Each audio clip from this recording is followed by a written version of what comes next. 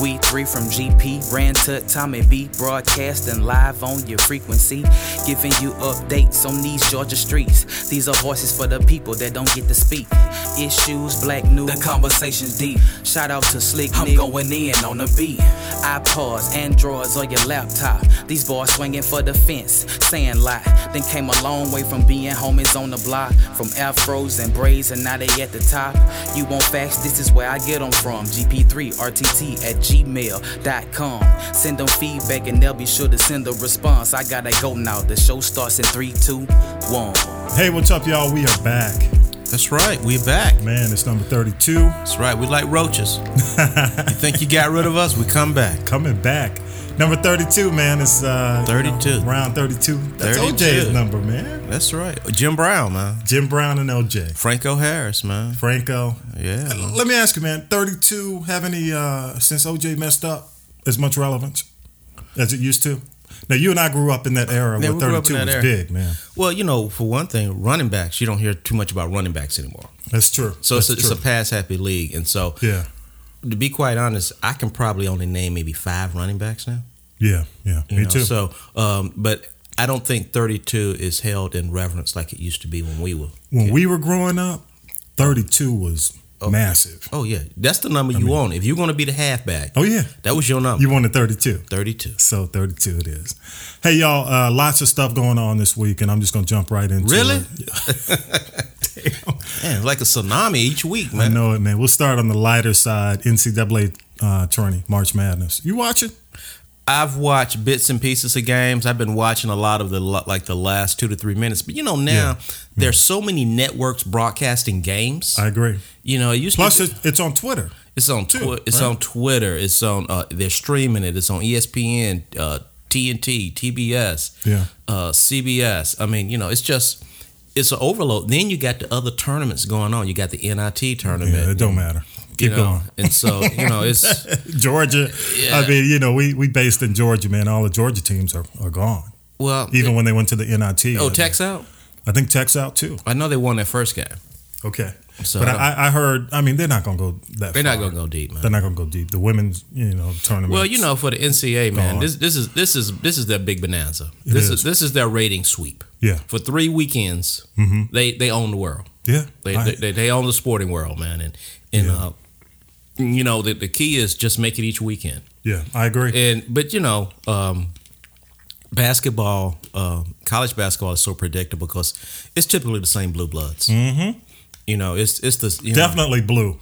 Yeah, Duke and North Carolina, Kentucky, Kansas, UCLA. Yep, UCLA, man. And all of them got blue. So, all of them got blue, man. And so it's the same. The rich. Ironically, rich get richer, man. But man, I got to give it to the coaches because I played high school basketball.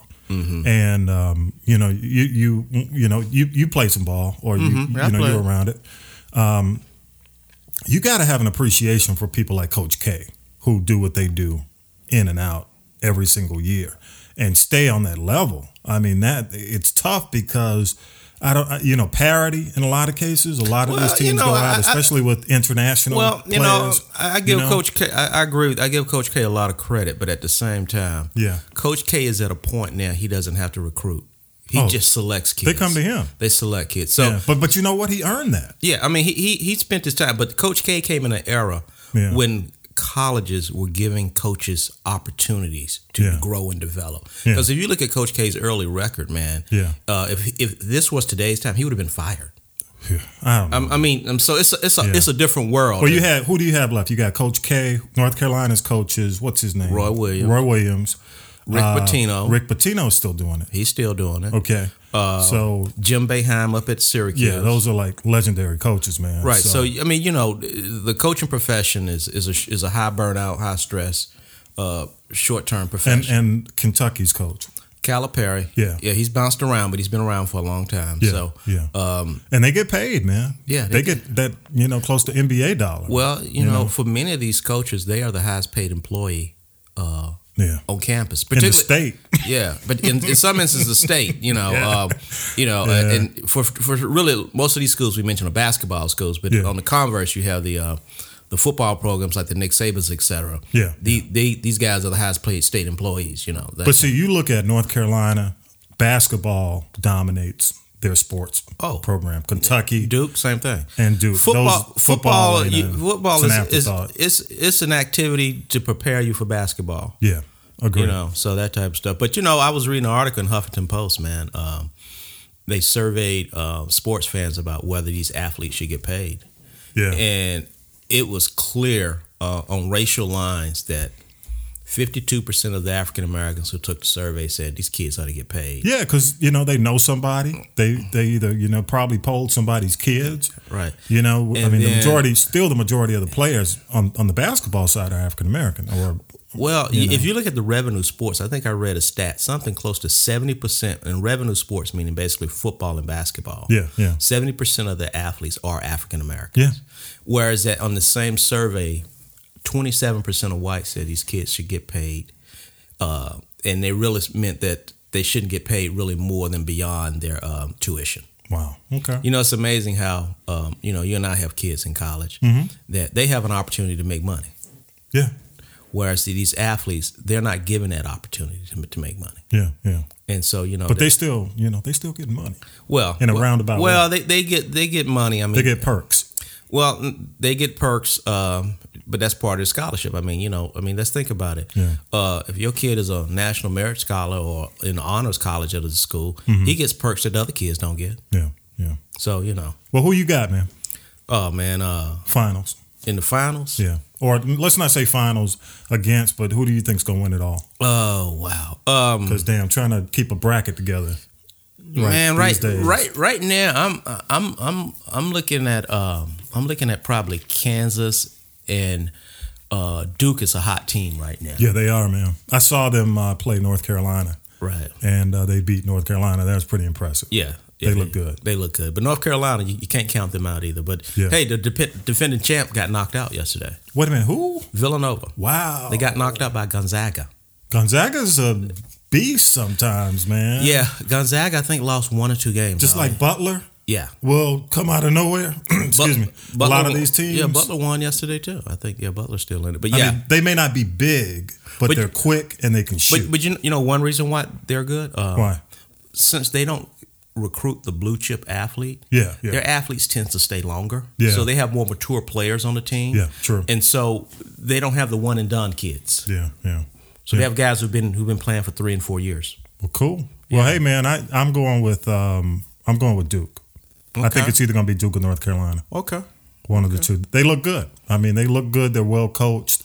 They're healthy. So I'm going in that direction because those guys know how to win in the clutch. You know. We're going to see about the small teams, see if they can make it. Yeah, I'm rooting for the small teams, man. Cool, man. Cool. Big article, man. Came out. Well, you sent a copy. I think you sent that to me. Which one? The one NPR, Atlanta. Yeah. Okay. When you first saw that, first frame it. Frame the article. Okay, well, this is an article written by a journalist, a music journalist at NPR. And he was really talking about Atlanta. And he said one of the things that Atlanta right now, unbeknownst to many people, has become a hip-hop mecca. Okay. What year is this? 2017? All right. Yeah. Okay, yeah. Go ahead. In that, when you look at the latest songs and fads, the dab, the nene, the whoop, all those things originated here in Atlanta. Mm-hmm. Okay, no other region right now is hot as Atlanta when it comes to that type of cultural exportation. What the guy was talking about in the article is that despite all this fame and notoriety, I mean, we got the movie ATL, we got the TV show ATL, we got over 30-something productions in place, and about a third of those are hip hop related. That Atlanta has not embraced its place as a hip hop center. It is not supporting these artists or supporting the hip hop community. You know, and a lot of that is based on the genre that is really hot right now, trap music. Yeah. We're not talking about what the guys, Outkast and T.I. and Ludacris, those guys did. But now this is a whole new genre, this trap music. And so trap music right now, if you talk to many people in the music scene, has either you love it or you don't. Yeah. There's no middle ground. There's no middle ground with trap music. I mean, it's strip clubs. Yeah. It is. Go ahead, it's man. booty clapping music, man. I mean, at the end of the day, when your girl Popping Portia, bottles. when Portia or Monet is on the center stage, when she's on the center stage, and you got the DJ back there, hey, that's Lord. So it's just an interesting article, man.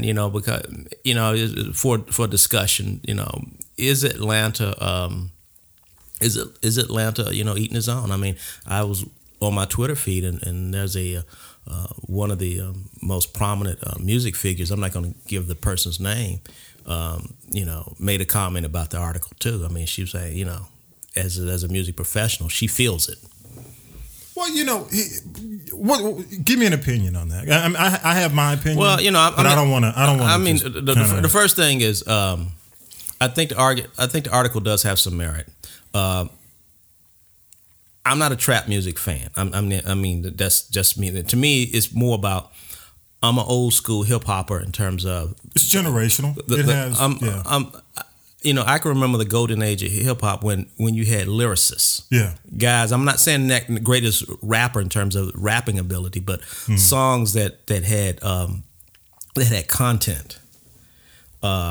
That really meant something, and I find trap music to me is dumbing it down. Right, is about a beat, and if you can come up with some type of party phrase, and a chant. Now remember, now the early hip hop was that it was part when you la di da, rappers delight. Those were party chants. Now. Then we went to this. We went to the message kicked off the whole consciousness. Then we went into the boys from L.A. came in with the gangster rap. And then we've kind of gone back to the party thing. Yeah. And now we're going in this trap music, which is another direction, but are digressing. But in terms of the article, I do believe that Atlanta is very afraid of positioning itself as a place of hip hop. Well, I think, and here's my opinion. Okay, when I saw the article, first of all, I said, okay, NPR, who you targeting? Who's gonna read it? Okay, I get it. I know NPR has a news forum, and the other thing is this: trap is nothing new for the city of. I mean, trap's been around. It's been around for years. For years. I mean, trap, candidly, was T.I. T.I. really when T.I. came out, 90s. So here's my point. Trap has really been strip club music that for a long time. It's been in the clubs. Now it's gone mainstream. It reminds me of when I lived in Miami in the 80s. Yeah. We were listening to Luke and the 2 Live Crew every day. The booty. Right. Booty music. But once it went to the white suburbs, it became, and trap to me is getting that way. See, here's my thing. It's like when an article comes out in NPR, what it means is, okay, now it's mainstream, where, the people who've always kind of been there, supported it, look at it and say, okay, too little, too late. Because now it's mainstream, and NPR apparently is trying to say this to the mainstream that Atlanta doesn't support. Where, I mean, I think, I agree, but I disagree because candidly, I think sometimes it comes down to content.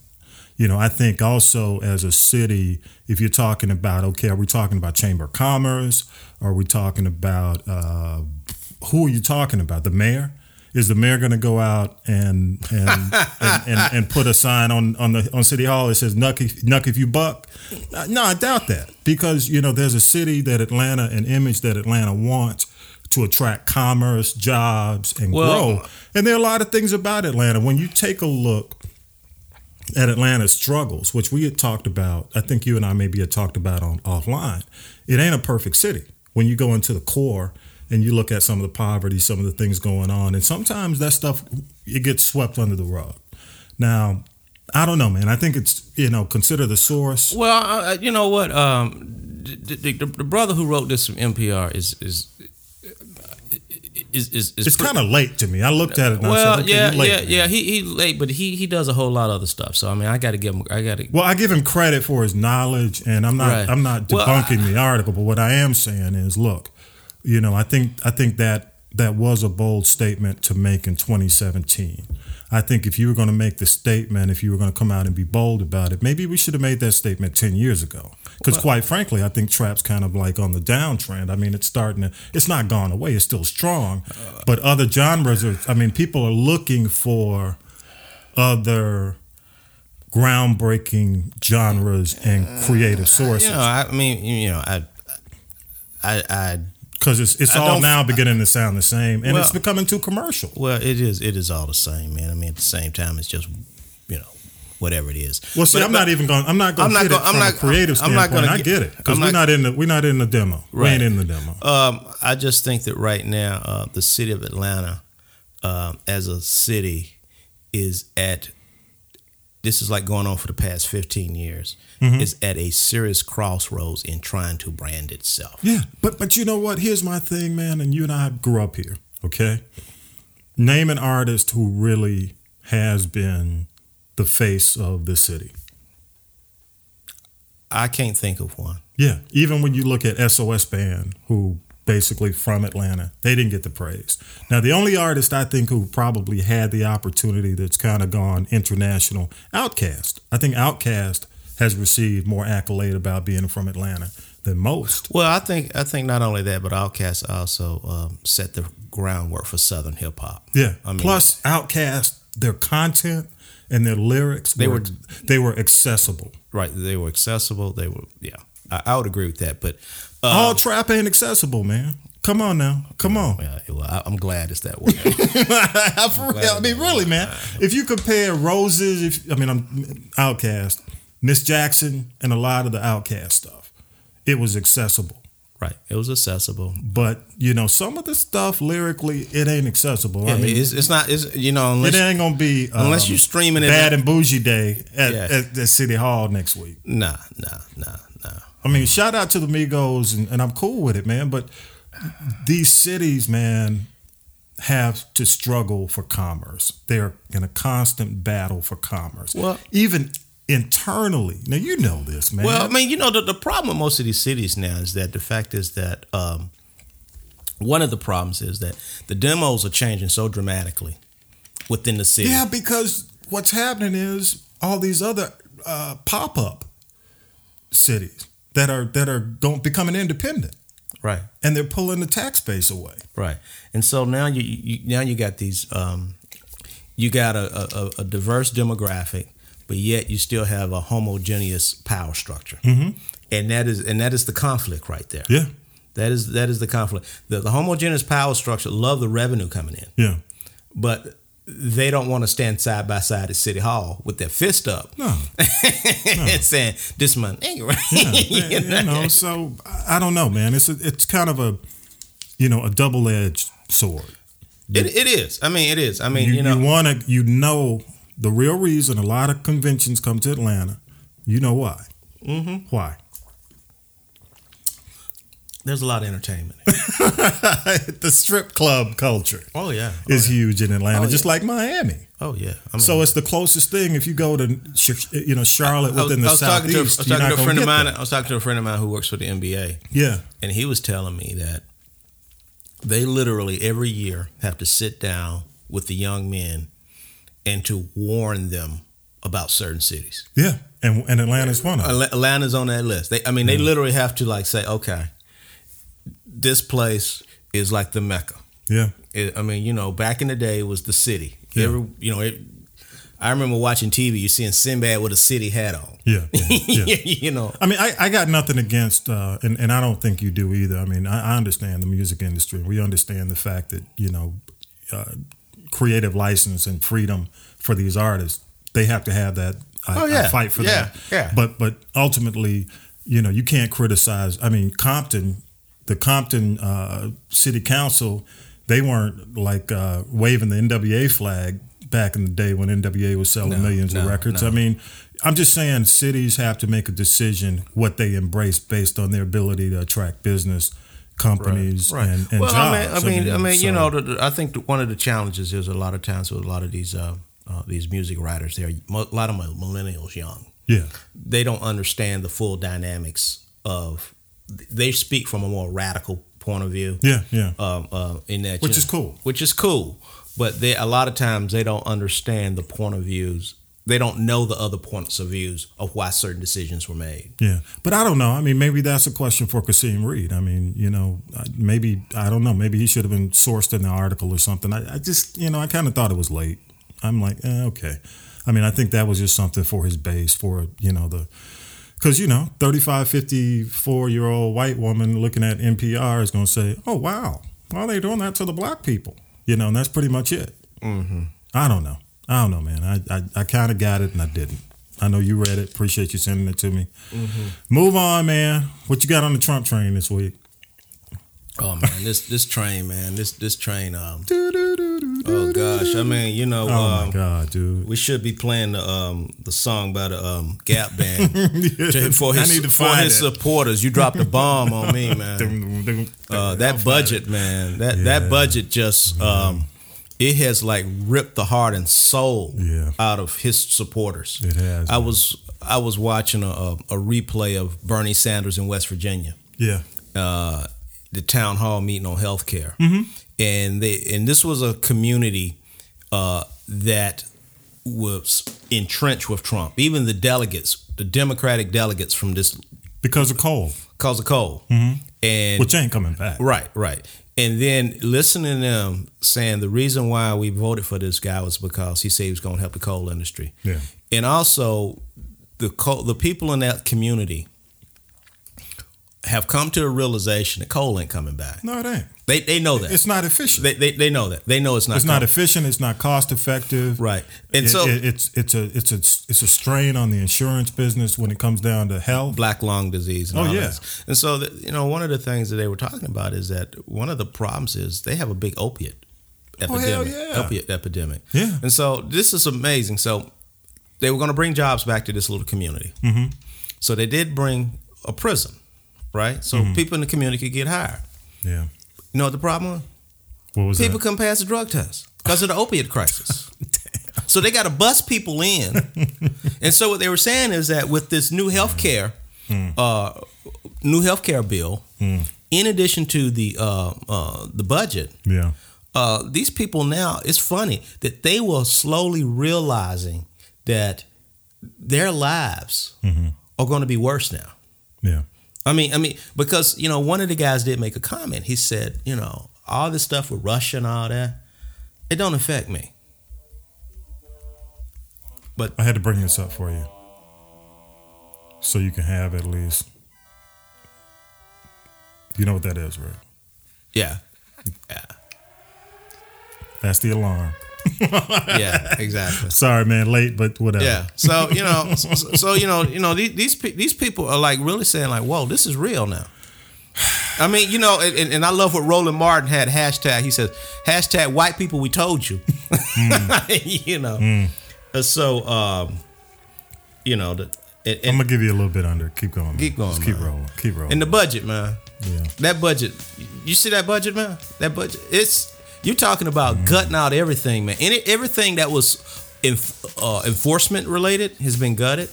And I love the way Trump's guy, his budget guy, was sitting up there utilizing the Meals on Wheel and Sesame Street as rationale for cutting budgets and stuff. It's like, dude. Yeah.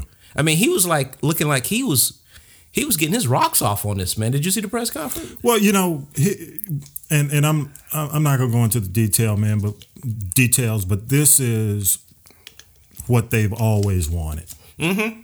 So a lot of these guys are excited about the opportunity. They are drunk right now. Power. They're not thinking about the outcome. They're not thinking about the impact. They look at the opportunity since they've been in politics, 8 damn years they've been waiting. They've been waiting for this. So they're not worried about the impact. Yeah, so I did like the you see Trump tap dance, his people wire tap dancing, man. And then he brings Great Britain and Germany in this. You see Andrea, what's her name? Merkel. Merkel when he mentioned the wiretap thing, and she looked up, she said, yeah. Because it takes a minute, I guess, for the translation to hit. Right. So she's like, did a double take. I'm like, yeah, man. I mean, this guy. She's like, what the fuck? Well, that was a part of that. She knew about that, but that was like bringing up a bad issue with a bad sore spot with someone. Well, I think in a lot of cases, man, a lot of these things are orchestrated. They have been over the years, right? And these now, when they meet with 45, it's so impromptu and it's so off the cuff that they kind of they're waiting. Typically, embracing. It's a dance. These guys have a dance before they walk. They know what the dance. They know what the song is. They know what the scorecard looks like when they walk in there. They don't know now, right? And I don't think his people know. No. And especially Spicer, man. And I was listening to one of these cats. His name is Ari Flesch, and Ari Flesch said, "You got to understand one thing. When you're the press secretary, your role is to support what the president says. Yeah. It's not to sit up there and go like, y'all, I really think this is BS. Yeah, no, he gonna dance. Yeah, and in Trump world, it's all about loyalty. Yeah, it's all about the dance. It's all about the dance, man. So what else you got, man? Because I know we did. Well, the healthcare repeal, man. That's right now. Guys are people jumping off like rats jumping off the boat on this thing, man, because they don't. The goal is not to have this thing go to vote, because once it goes to vote, that means now you've been on record. Is there an opportunity, you think, for it? Well, what's happening is the congressional guys are doing everything they can to get to that point, because they have to get to that point in order to go to the Senate. And they know it will die in the Senate. They don't want to, because once they have to vote on it, now it is a congressional record. Yeah. And then it can be a bloodbath in terms of elections. Yeah, agreed. So that type of stuff right there. Did you see Maddow? Yeah, man. That tax return, I mean, it didn't show anything. Yeah, Rachel Maddow, what was that, Tuesday night?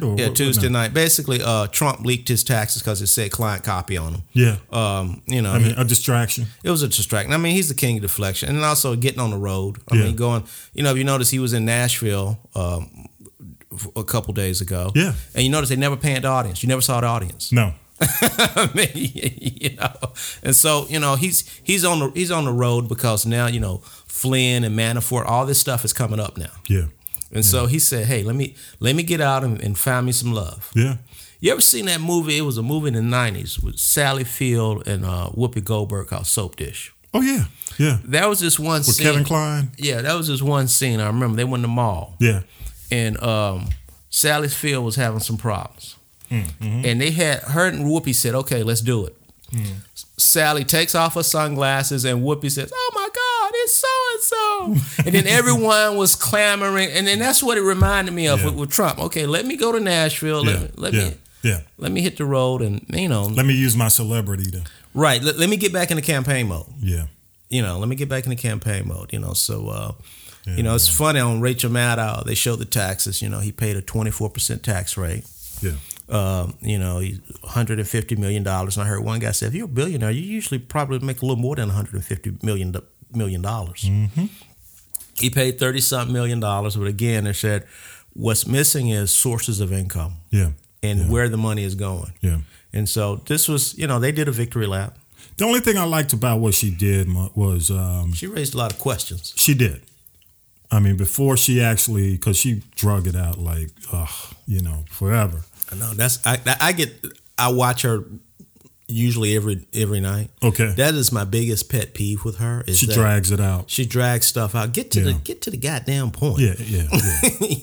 It's like and it was her biggest show, ratings wise. Oh yeah, it was the biggest show she did a victory lap in years. She did a victory lap. Yeah, she did. She teased it and she got the ratings. Okay, is Fareed Zakaria right about what he's saying? He came out again. First of all, before I just saw the clip of him calling Trump a bullshit artist. Yeah, before the election, I think it was the Sunday before, Super Tuesday, he was hard. And after the election, he softened a bit and he said, okay, we're going to give this a shot. Now he's going hard again. And he was even to the point where he was on, Don Lemon's show. Oh wow. Yeah, and is he right? I think he has a. I think he has a right to get hard, man. I mean, You know, he has a right to get hard. Yeah. I think what happens was that I think everyone was critical prior to the election. Yeah. Everyone took a pause and said, "Okay, this man is the new president, president-elect. Yeah, let's give him a shot." Okay. You know, everyone has been hoping for the quote pivot. Yeah, it ain't happening. You know what you're gonna get is a moment, a glimpse of hope, and then it's gonna go right back to where he once was, the destination. I think the question is Fareed being a journalist or he's being a commentator? Because that's a big difference. Because as a journalist, you're supposed to keep an objective point of view. Well, I think the journalists right now, man, are concerned, and they have been for a while. But the journalists are concerned because they don't see an end to this. No, they don't see an end to it because... what I mean by that is they thought, I think, like you said, there would be a pivot, and they don't see an end to the madness because it is pretty... Well, they sit... One of the journalists was talking about being in the briefings and just sitting there, and it's a barrage of all this... Just BS after BS. And they're just not used to that. I think that's the key thing. Yeah. They are playing a game where they don't know the rules now. Yeah, they don't. They don't know the rules. Yeah, there is no decorum. Right, and also things change. And also too, and they're very frustrated with the Republican Party because they will want to say, if anyone, because you guys are on the same page as the American public about this guy. Yeah. Now, can one of you guys raise your hand up and say, this is crazy? Yeah. And so they're not getting any support. And the way the administration has freezing them. I mean, Rex Tillerson, he goes first a trip abroad. Journalists got to go commercial. I'm hearing these guys talking about I'm got to catch 2 and 3 flights. Wow. The fact is that there's no State Department briefings. With all this crap this administration is going through right now, with all these relationships that we're straining. Dude, I'm nervous about North Korea, man. Oh yeah, this North Korea thing is serious. Right. I mean, it's like because if China doesn't decide to do true sanctions and really tighten the noose. Well, from what I heard is China is to the point where they do all they can. Because they have already done shutting. Those people in North Korea are poor. Yeah. So, I mean, shutting them off, they're already in the dire straits. So they're saying that's not going to really help. Well, what do you do? Because it's serious, man. I mean, it is. You call Eli Pope. Pope and say, we need to have something exterminated. Because somebody said regime change. Yes. Is the only way out. Right. I mean, because... and I knew what that meant. Right. Because right now what's scary is... right now, you got 2 man boys. Yeah. Number 45. A Dennis Rodman fan. And that guy and the Dennis Rodman fan are having a pissing match on the playground. Man. It's crazy, dude. I just... man, because he's got, first of all, the missile he tested last could reach South Korea. Well, right. I mean, that's not the issue. Where did it reach? He did the missile that almost reached Japan, or where was something like that. But what they were saying is, at the end of the day, whatever we the distance is becoming further. Right, and also too, the fact is that whatever happens, South Korea could be the collateral damage. Oh yeah, because whatever we would do. Well, that's immediate. I meant more about it's getting closer to the States. Oh, Hawaii. Yeah, yeah. So it's. I think the media. Back to your point about Fareed. I think the problem is these guys now. In the past, they've had the ability to hold people accountable. Mm-hmm. Yeah, and now they got a guy they can't hold accountable. No, man. I mean, and they're not getting any help. It's mind numbing, man. I can't even spend a whole lot of time on it. Let's move, bro. Jordan Peele, man, $100 man, $100 million man. What's up with that? Right, man. I mean, that it's funny though, man. When you think about all the other black filmmakers out there. Yeah. This guy made a movie with a $4 million budget. Mm-hmm. and he's the first black guy or first black woman, director, producer, to crack that mark, man. He's the first on his debut. Oh, on a debut. On a debut. Okay, he's the first one. Wow. And he did it. A lot of them have cracked it, but it's taken them some time because of worldwide distribution. Yeah. But this guy did it within a 4 week, within a 4 or 5 and weeks. I'll give him credit. One of the things, I mean, did you ever see the movie they did? He didn't direct it, but one he did with Keegan, the cat, Keanu. I saw the trailer. It's funny as hell, man. It's crazy. I saw the trailer, man. But their sense of humor, I consider Key and Peele mainstream.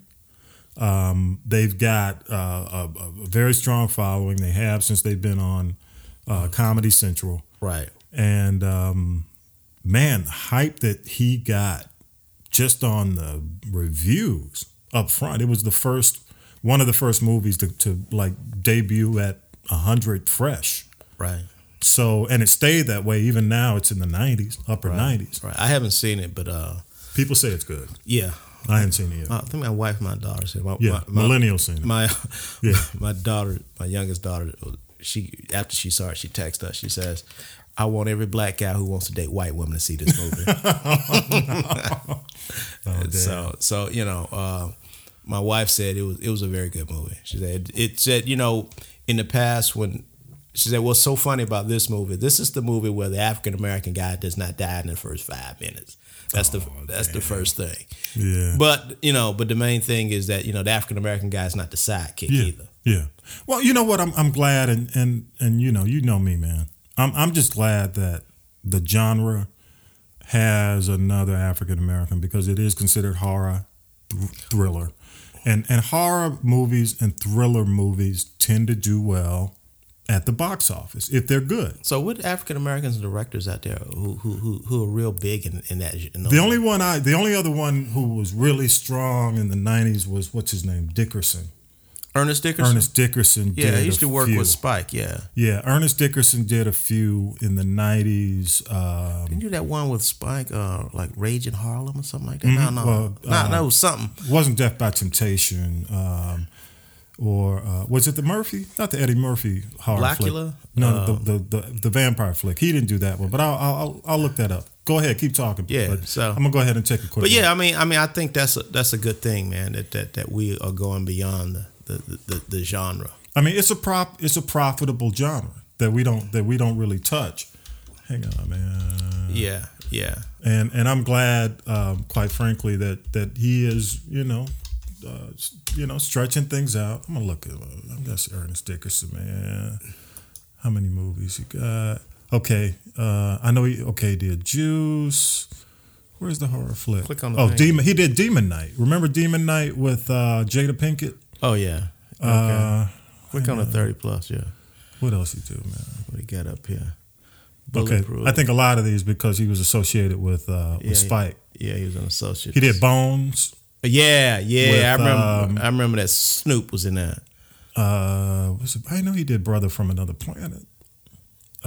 Joe Morton, man. Yeah, that was cool. Let's see. That's probably one of the last. Yeah, it was Death by Temptation. Yeah, that was the one with Kadeem and Samuel Jackson. So he was doing some horror stuff back in the day. I think he did some Tales from the Crypt episodes and stuff like that. So I'm glad to see him. Surviving the Game. Remember that with Ice-T? Yeah, where they hunted the brother. Send him out in the woods. Oh yeah, I forgot all about that one, bro. Yeah, so he's done some good stuff, man, and that genre. I mean, if you could do it right, man, you can make money. So yeah.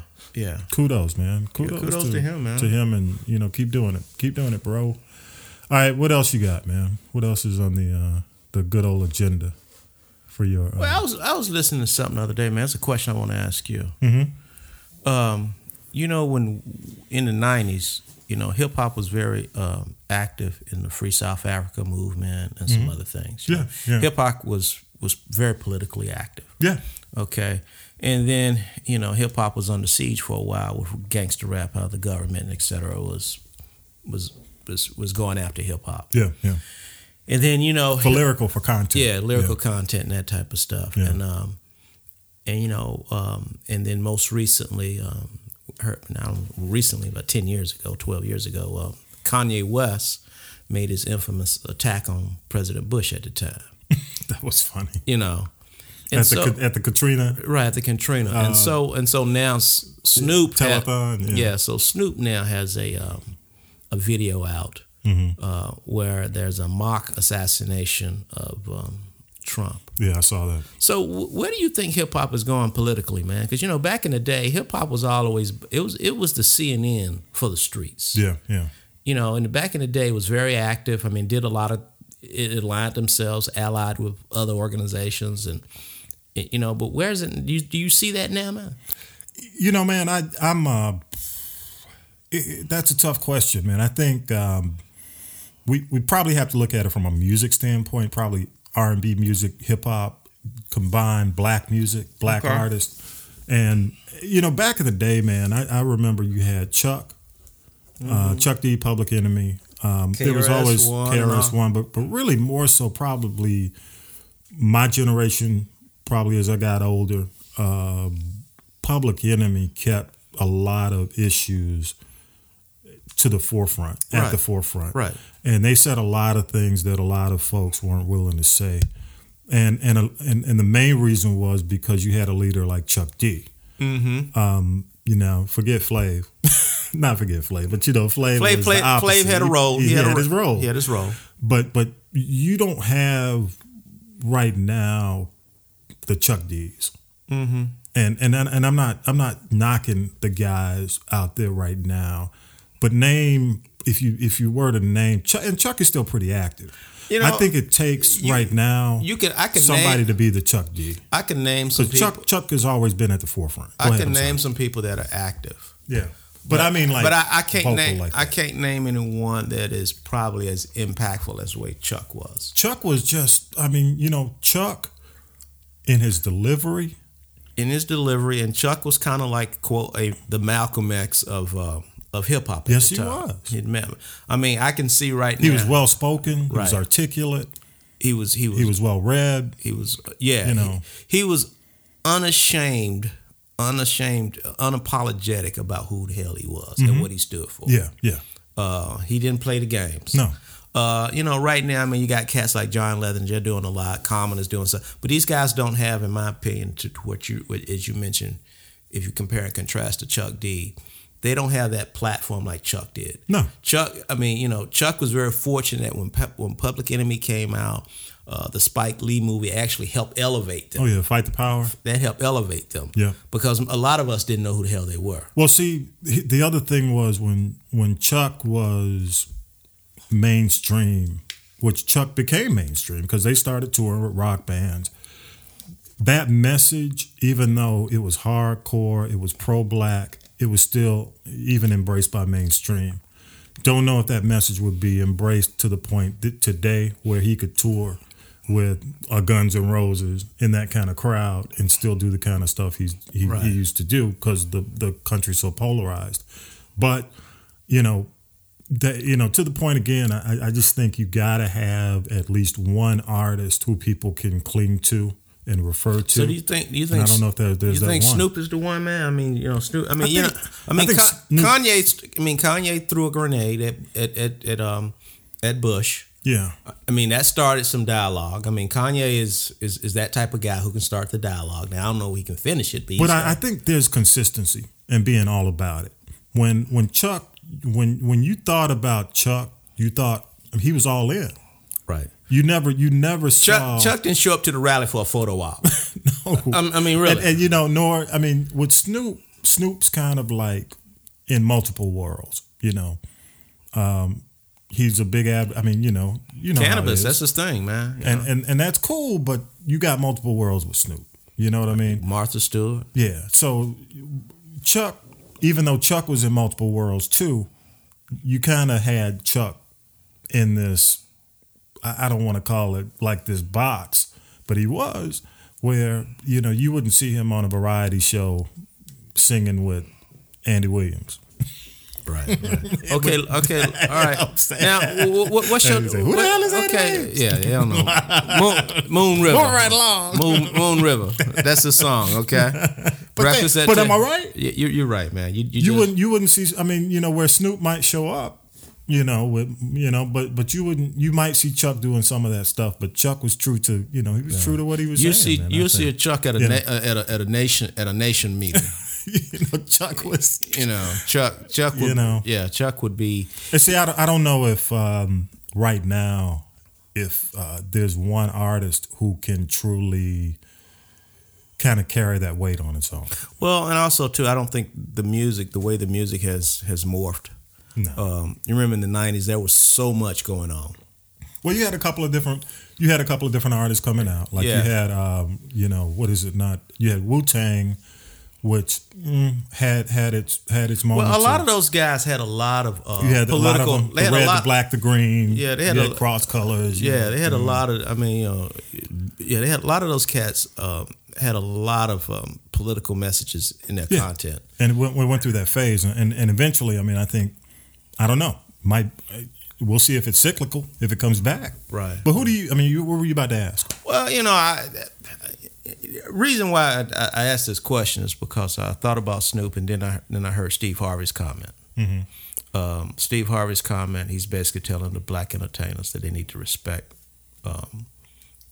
Trump, and my take is I perceive it as this. Mm-hmm. I think what Steve was trying to say was respect the office, but you don't have to respect the man. The office of the president. Yeah, but see, I don't think hip hop is rooted in the history of respecting the office or the man. Right. But this goes back to Reagan. This goes back to Bush. Right. But at the same time, Steve was trying to make this blanket comment because he's been getting a lot of heat. Yeah. He's still getting a lot of heat for his meeting with Trump. Yeah.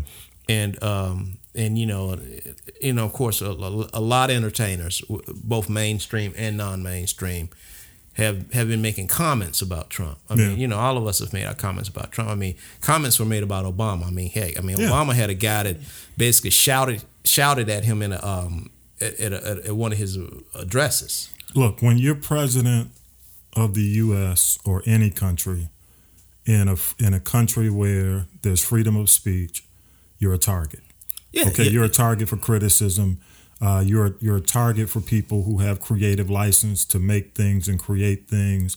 They're not going to go up to the White House and throw paint. Some might on the gate. They've been trying to get in these last couple of days. Well, dude was walking around for 17 minutes. I heard a commentator said if he was a brother, that wouldn't have happened. He wouldn't have been walking around for 17 minutes. But my point is, when it comes down to freedom of speech and people have the ability to say what they want, and you know what? But I guess ultimately they pay the price in multiple ways, depending on how the country either supports or against. Some people want to ride that wave. If you got a very unpopular president and you gonna make, ride the wave of your, I think a lot of these artists, they know their constituencies, they know their art, they know their target, they understand that that's what their target is saying, and they just reflect what the target is saying. Right. Now, I don't think, nobody should probably in any way take pot shots to the point where it endangers the president's life. But outside of that, man, you gonna make comments and political statements, and ultimately you pay the price based on your either your supporters or your detractors, and Snoop at this point in his career, how much more is he gonna pick up? That's right. What's he gonna? Do you think he's gonna convert some Trump voters to buy his music? No, he's not talking to them. He's talking to his base, just like Trump talks to his base. So it depends on who's saying it and who right. What you want. Because when I heard Steve say it, I was saying, where is he trying to go with this? Well, that's his decision. He's if anything, he's been in the business. He's a smart businessman. So obviously he knows his base, and he's catering to his base. Right. So, but ultimately, man, I'll tell you that a lot of what 45 is dealing with is self-inflicted. Oh yeah. I mean, he still thinks it's the 80s. He wants it to be the 80s again, man. When he was on top of the world. Yeah, but it's kind of like that hornet's nest that's way over in the corner, and your parents keep telling you, "Hey, don't go 200 feet across the field," and you keep poking at it, and poke it, and it's 200 feet. You ain't even got to go near it. Right. And you ask, I guess, Rand, the biggest thing I ask is why you going 200 feet to poke the hornet's nest? Right. Why even, somebody made a comment, man, the other day, and they asked the question, you ever watch Smirconish? No. This dude, and I almost got the clip. Mm-hmm. He had a guy on, and he said, Obama's got a good case for libel, for slander. Yeah, I've heard that. And he basically poured the case out because the whole thing is you got to prove intent. Right. Malicious intent. And if an attorney could go into court and prove that the comments made are maliciously intended to smear a former president, then he has a case. He does have a case, man. When you look at that, when you look at those tweets. Yeah. And I thought that was interesting to say because, instead of I think it's a good point. Yeah. Because it goes beyond just the fact that it's dumb as fuck. Well, and then you bring it in. Comment, and I hate to say it like that, but it is. It's kind of like you want to say it. You want to just, damn, dude. But like you said, these in football, these would be offside and holding penalties. Here's the thing. You know what it reminds me of? What's that? It's kind of like, okay, you got the math quiz, right? And you got the damn answers. The key. You got the answer key. You got the answer key. And you just go give the wrong answers. Right. Just anyway. Right. And he's just throwing out these wrong answers when he's got the answers. Right. He's got the key. Right. I heard one of the. You get my point. I heard one of the guys say. Far-fetched? I heard Fareed say this. I heard your boy Fareed say that. He said it's simple. Yeah. Pick up the goddamn phone and make one phone call. Make a call. That's all you have to do. Declassify this information before you open your mouth up. I mean, all he had to say was, I think Obama's doing something. Let me check this out. If he's doing something, I'm going to put him on blast. Because that's why, Rand, when they were talking about, man, could this guy actually sue him, 45, for, libel is writing, slander is verbal, both. Could it just be for because now almost like defamation of character? Well, yeah, because now he has his press secretary commenting on this stuff, which technically he is the mouth, the voice of the administration. Yeah. So and then you got his counselor and all these other people. I mean, then you get it's just a simple tweet that to your point, not only it has become dangerous in so many levels. Yeah. But okay, man. But for rational people right now, it's not a rational world. And I think that's the key for us right now. We gotta find, how do you call it, civility and rational thought in an irrational world. Right. I mean, that's really, quite frankly, where we are, man. So, hey, we want to hear from y'all though. GP3 RTT at gmail.com. We really do. I mean, help us help you. Jerry Maguire, my boy, it's like, reach out to us, gp3rtt at gmail.com. You can leave us a voicemail too, 413-556-9546. Phone number again, you can actually call that number, leave a voicemail, and say, Tommy B, what you say? All right, 413, Rand, what you say? 413-556-9546. Tut, where you at? You know where Tut is, man? I think Tut is in Daytona this weekend. I have to live vicariously through the brother. So it's biker week. Oh, he down there. So he walking around there with his little biker chaps on and his little vest. Yeah, dude. Body all oiled up. I said, hey, man, can you do a report at the beginning of the show? No, I'm not sure, man. I'm not sure. I'll see. Yeah, I'll see, yeah. I'm like, yeah, he won't be around. I'll call your publicist. Yeah. You got to call his people, man. Call his people. Go through his people, man. Hey, but you also go to, find us on our network, Castropolis, CAST, like podcast, cast, the city Tropolis, castropolis.net, castropolis.net. More stuff coming soon. Got some stuff coming up next month as well. Big shout out to Regina Love and her crew, man. They just rolling out some content, dude. They got shows. Yeah, you can check them out. No, man, Regina, her, I checked out one of her shows, man. They look too intense for me, man. Them women on that show, man. Yeah, they don't play. I think we need to have a showdown with them, man. We're gonna have them all, man. We're gonna do a showdown, a show versus show. That's right. We're gonna do a battle.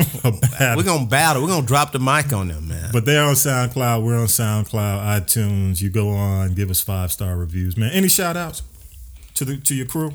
Oh yeah, my researcher, Kendall B. She doing all right. What's up, Kendall B? Kendall B doing her thing. She doing her thing. She said she gonna reach out to Nick. Millennial. Yeah, she said they gonna do something. Yeah, we'll see. What's up? Shout out to Evie if she's checking us out. Evie, what's Evie up to? You heard from Evie? Evie's been on the road, man. You know, she been doing her thing. She had some guests in town this week, so she been kind of bogged down, but very entertaining. Cool. But she's all right. Well, very cool. What's up to SB to G, our rapper intro? Yes, brother. Graphics, Lady J got some new graphics, man. We got a new logo coming. You know what? I can't tell you. I ain't gonna show it to you. Guys, I'm gonna tell you because I know you're not gonna like it. But I'm gonna show it to you soon. It's gonna roll out. I'm tell you guys. I'm gonna tell you something. See, Lady J. Lady J does her thing. She does her thing. We got a new logo coming. Lady J and me, we have to gang up on Tommy, baby. Yeah, Tommy don't. Tommy don't want to act right, so I had to get Lady J involved. Whatever. Appreciate y'all for listening. Hey, we'll check you out again. Stay rational and civil in a very irrational. And have empathy too, people. Have empathy. That's what's being lost right now. I mean, I think we're doing the empathy thing. I think it's on the other side now. Well, I don't know. I don't take sides. I'm just saying. Well, I think everyone needs to show empathy. I agree. Everyone needs to show empathy. Empathy and civility. Right. So we got to get back to that, man. All right, y'all. All right. Have a great week. Take care. Peace. Peace.